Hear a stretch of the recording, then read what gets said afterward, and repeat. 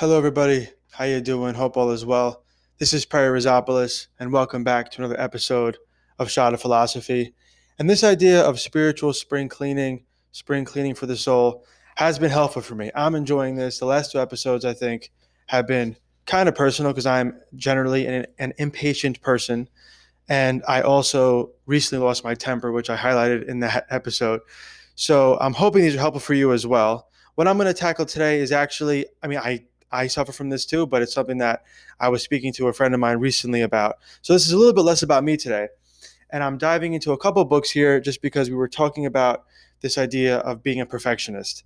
And I have some great resources on that because it's a topic I've discussed with students in the past. And it's actually a topic that really came up nicely in my work to become certified as a philosophical consultant. So that's the first book I want to reference today because let's define this idea of being a perfectionist, right? So the book is called The New Rational Therapy. It's by Dr. Elliot Cohen. It's a great read. And he defines 11 cardinal fallacies. These are the things he sees most commonly occurring with his, I would say, I guess, his students, but also likely his clients, right? And I think these are great fallacies. So this is one of the fallacies, and it's called demanding perfection, right? Let me read this to you. This is a great definition. Basically, for Cohen, and he uses the if-then kind of logic way of thinking and writing here, which I think is helpful. So demanding perfection can be formulated as follows. If the world fails to conform to some state of ideality, perfection, or near perfection, then the world is not the way it absolutely, unconditionally must be. And you cannot and must not have it any other way. And I think we could also replace the world, of course, right, with ourselves. So we could say, if I fail to conform to some state of ideality, perfection, or near perfection, then I must be that way. And I cannot be any other way. So the idea for him here, I think this is great, is this idea of the must. It's not a wish, right? It's a must. It's an absolute. He refers to them as demandingness tremens, right? It's the painful emotional and behavioral withdrawals of demanding what you cannot rationally require in an imperfect universe, which of course would be perfection. Okay, so he goes on to describe this, I think, really nicely. Some common forms of this fallacy occur when you demand that such things as these must never happen. Someone doesn't approve of you, or someone special doesn't approve of you. You made a mistake or failed to perform perfectly. Things don't go your way or exactly the way you want them to go. You are not treated fairly. Something bad happens to you or to a significant other. You can't control everything or something important to you. You can't get what you want. You do not succeed at something, or you are less successful than you want to be.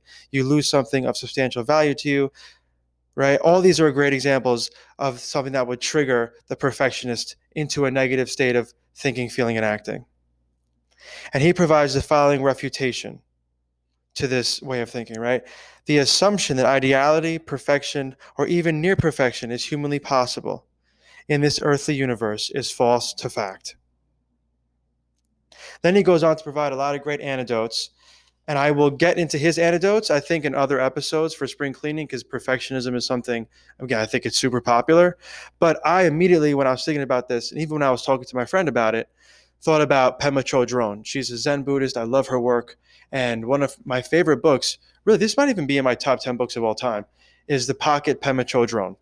I have excerpts of this in the book I use with students, and I think she handles a lot of really great philosophical pathologies or spiritual ailments in this book. So I do recommend it. And let me read quickly from this book, and then I'll do a little elaboration myself as I'm reading, of course.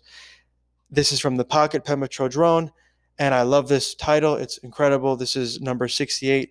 This book is very similar to the Thich Nhat Hanh books, and also very similar to a lot of the work we've done on Stoicism, in that you open up to any page, you can get something that can alter your life.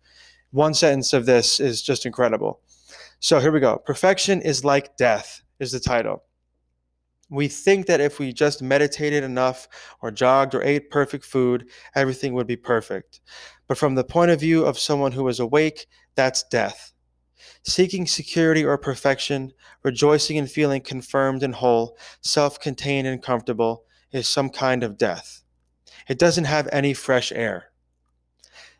There's no room for something to come in and interrupt all that. We are killing the moment by controlling our experience.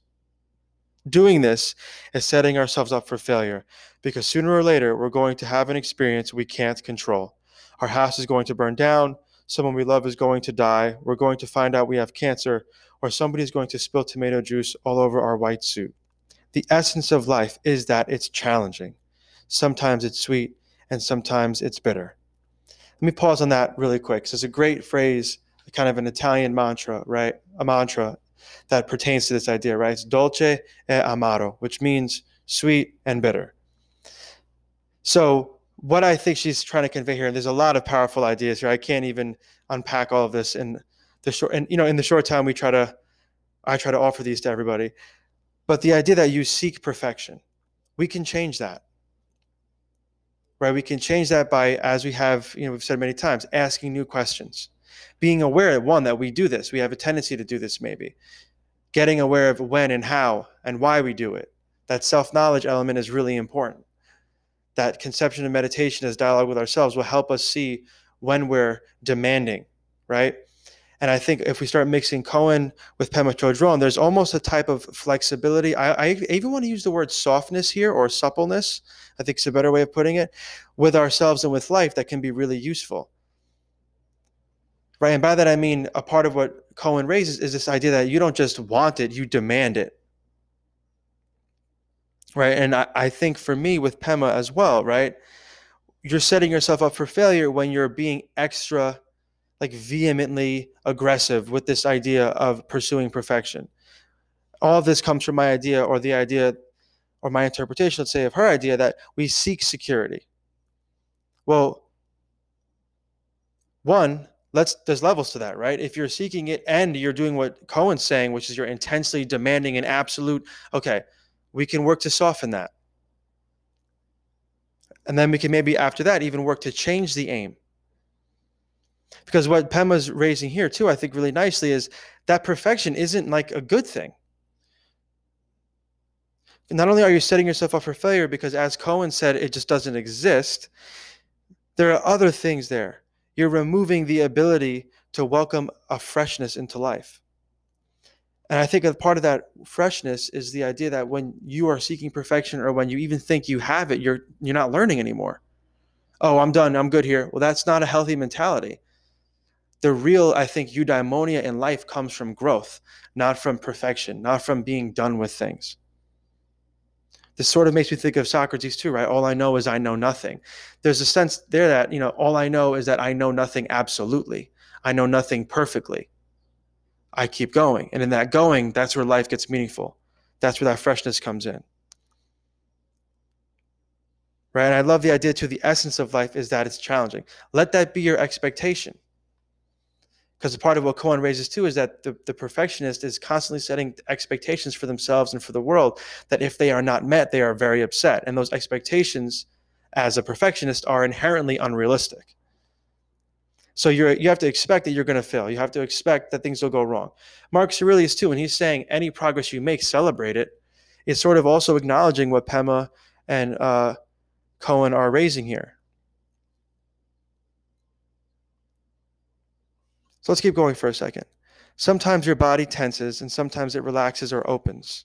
Sometimes you have a headache and sometimes you feel 100% healthy.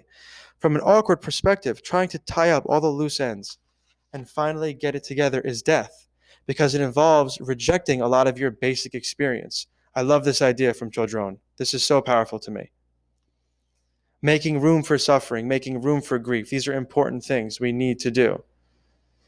The only way to acknowledge, I think, from a philosophical, or let's even say a psychological perspective, that we have trauma, and the only way to deal with that trauma is by creating space to discuss it. The School of Life, Alain de Botton's project, the book Self-Knowledge, right? When he's talking about philosophical meditation, he's really saying to give these anxieties, these stresses, a hearing, listen to them. right? The perfectionist gets mad at themselves for being mad. The perfectionist gets mad at themselves for being upset. The perfectionist gets mad at themselves for failing instead of learning from the failure and calmly acknowledging it. Right? And as I'm saying that, Chodron's adding, there is something aggressive about that approach to life, trying to flatten out all the rough spots and imperfections into a nice, smooth ride. To be fully alive, fully human, and completely awake is to be continually thrown out of the nest.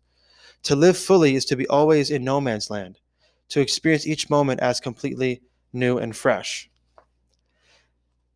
In the words of Aristotle, right, the sun is new each day.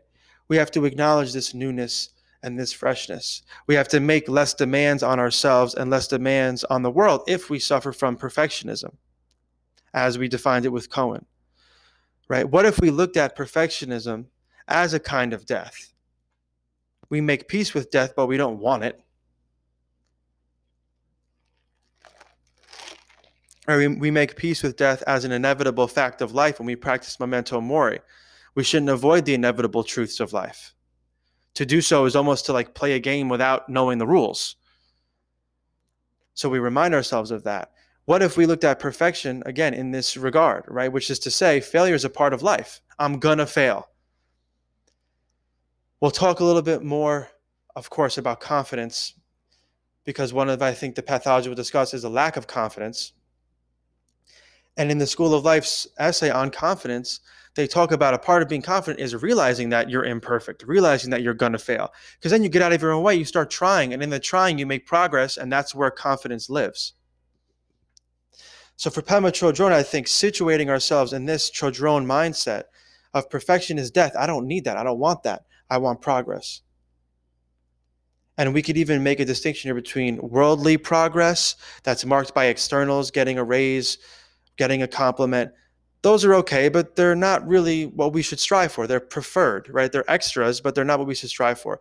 We instead should strive for this idea of progress that's more in a Stoic sense, I think, around what we can't control, around the spirit, around the soul as the main thing. The soul is first. The soul is the most important. The soul governs the mind and the body. To kind of think for a moment like Socrates. So we create this idea that perfection is not what we should strive for.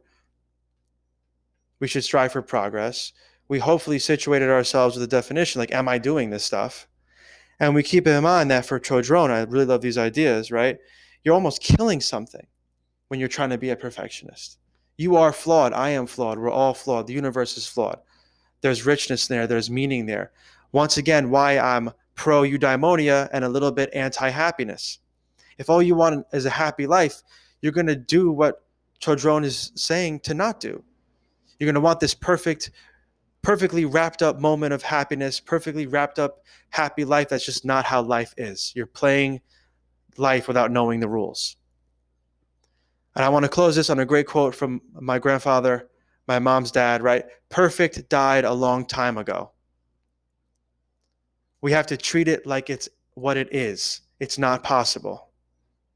Not only that, it's not necessary. We do not have to be perfect to be good. We do not have to be perfect to be just and courageous and honest and wise.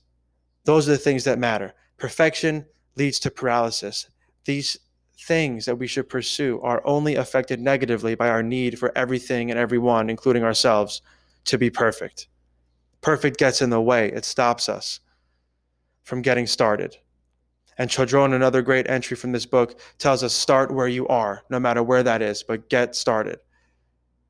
So I hope this is helpful. We defined being a perfectionist, and we maybe had some anecdotes from Chodron, some new perspectives we could try to implement and employ. I hope this is helpful. We will definitely have at least one or two other episodes during spring cleaning on being a perfectionist. Thank you for listening, and I'll talk to you soon.